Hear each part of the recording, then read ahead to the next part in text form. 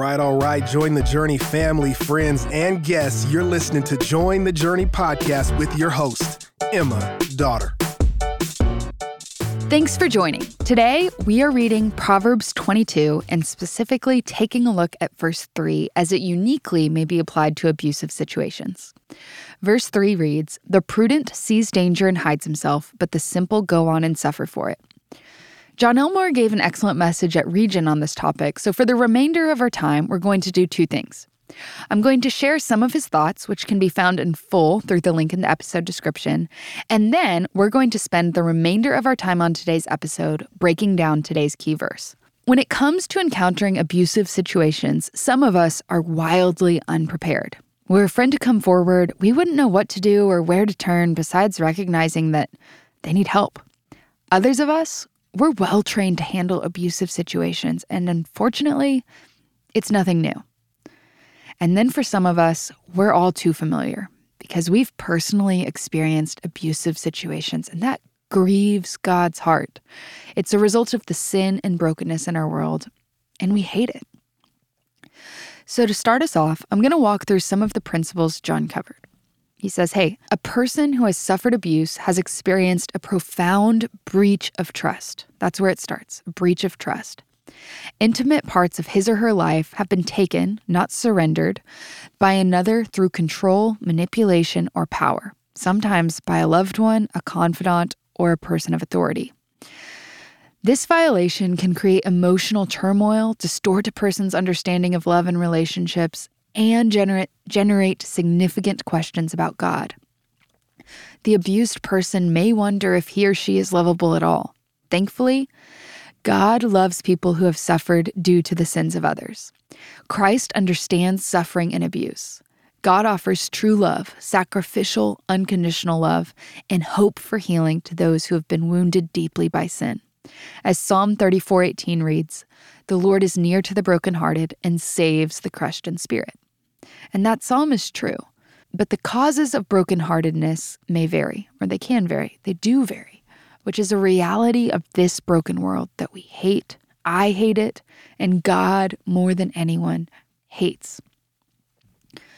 John goes on to explain some different scenarios abuse can create or can be caused by. He says, abuse can be ongoing or a single event and can happen to anyone. It can come at the hands of a stranger, authority figure, friend, or a trusted family member. Sometimes memories of abuse are detailed and intact, but other times they can be vague and distant. It's common for victims to minimize or dismiss memories of abuse. Sufferers of abuse can even convince themselves that the abuse didn't really affect them. Abuse can lead to isolation and secrecy.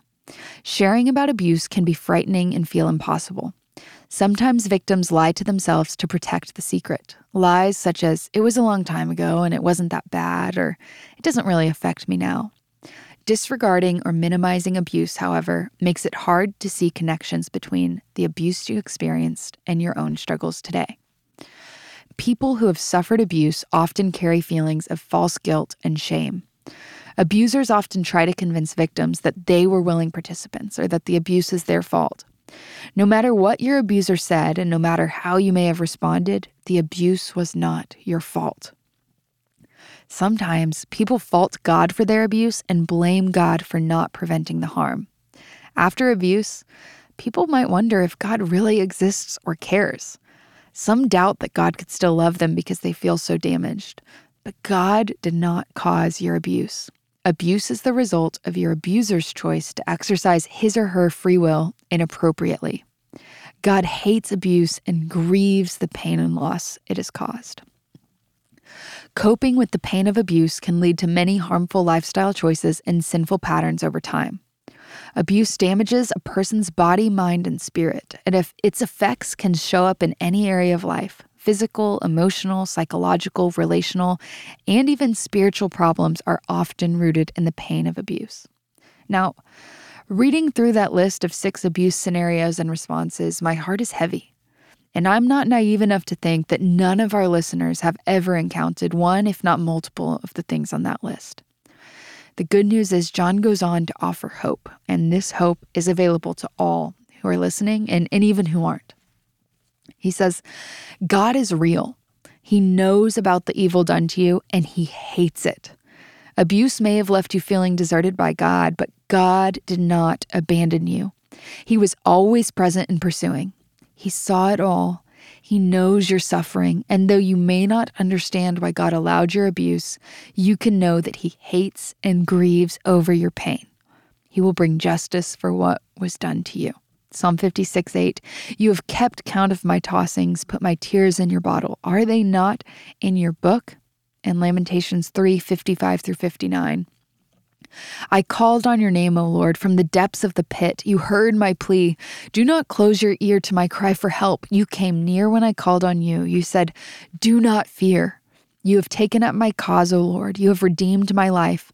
You have seen the wrong done to me. O Lord, judge my cause. God can heal your shame and restore your life and true identity. It's easy to accept the lies of dirty, broken, worthless, or unlovable when you've been abused. But you matter to God. Jesus came to rescue you from sin's lies and destruction. Through Christ's blood, God offers you a new identity as his child, clean, righteous, valuable, pure, and loved. Regardless of what you have suffered and any sinful choices you've made, God has a wonderful plan for your life that is not defined by sin. If anyone is in Christ, the new creation has come. The old is gone, the new is here. 2 Corinthians 5:17. Or Ephesians 1:3-4. Blessed be the God and Father of our Lord Jesus Christ, who has blessed us in Christ with every spiritual blessing in the heavenly places, even as he chose us in him before the foundation of the world, that we should be holy and blameless before him. In his next point, isolation and secrecy are traps that lock us into a cycle of unhealthy beliefs, thoughts, and behaviors. But honesty about harms to us and harms by us moves us out of hiding into the light where we can experience healing and true fellowship with God and others. It moves us into safety. We can be fully known and fully loved. Galatians 6:2, bear one another's burdens and so fulfill the law of Christ.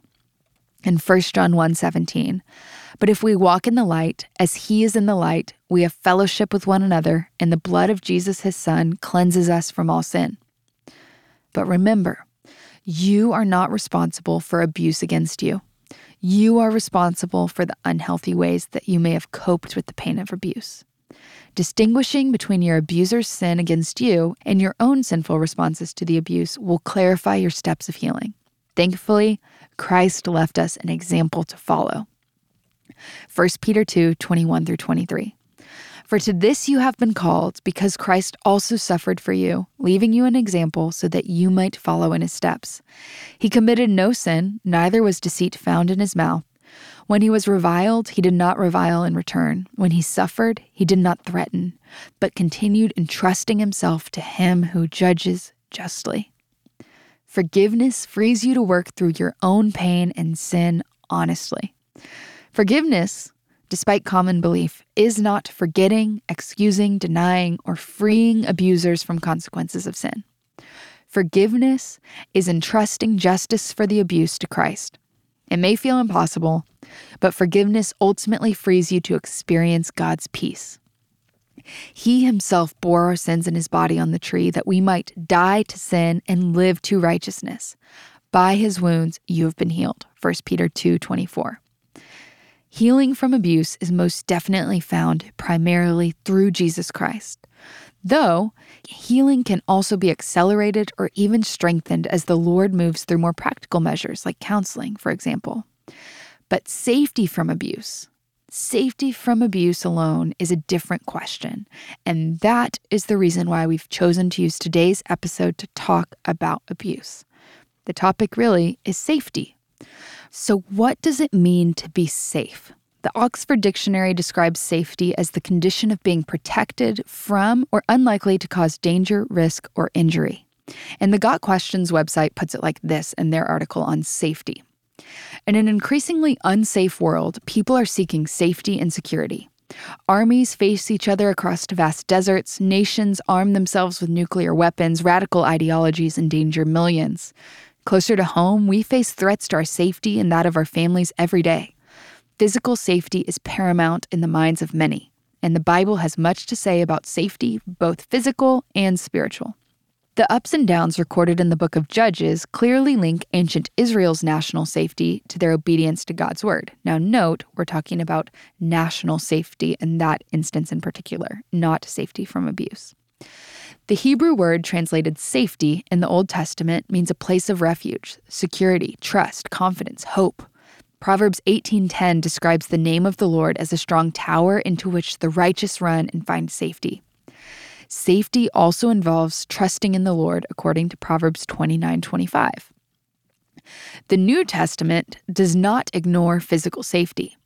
Jesus spoke of carrying a sword for protection, Luke 22, and Paul was kept safe from those who would harm him physically on several occasions, see Acts 9, 17, 19, and 23. However, the New Testament focuses more on spiritual safety, i.e. salvation. Jesus and the New Testament writers had a great deal to say about being saved. Spiritual safety is found in only one place: faith in the shed blood of Christ in payment for our sin and in his resurrection. John 3, Acts 2, Acts 4, Romans 10, and Ephesians 2. Jesus came into the world to provide spiritual safety and eternal security to all who would believe in him. The need for physical safety pales in comparison to the universal need for spiritual safety. One may be in great danger in this world of physical harm and still have the assurance of an eternity of security in heaven. We fear not those who can only harm the body yet never touch the soul. Matthew 10:28, and the article concludes. But all in all, it's clear throughout the entirety of the scriptures that God's heart for his people is that they might be safe. But that doesn't mean that we won't encounter trials or troubling scenarios. This world is broken, as Jesus said in John 16:33. So when we encounter such dangers, troubles, or situations that are in fact not safe, what are we to do? Proverbs 22:3. The prudent sees danger and hides himself, but the simple go on and suffer for it. What does that mean? When the wise encounter danger, when they are physically not safe, they do anything they can to get away. If you or someone you know is experiencing abuse, they are physically in danger, God's will for you is to get out, and we would love to help you.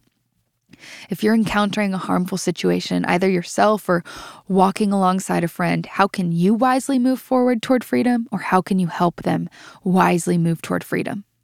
Here at Watermark and Join the Journey, we would love to help. If you're not sure where to turn or what to do, check out the resources we've linked in the episode description or shoot us an email at jointhejourney@watermark.org.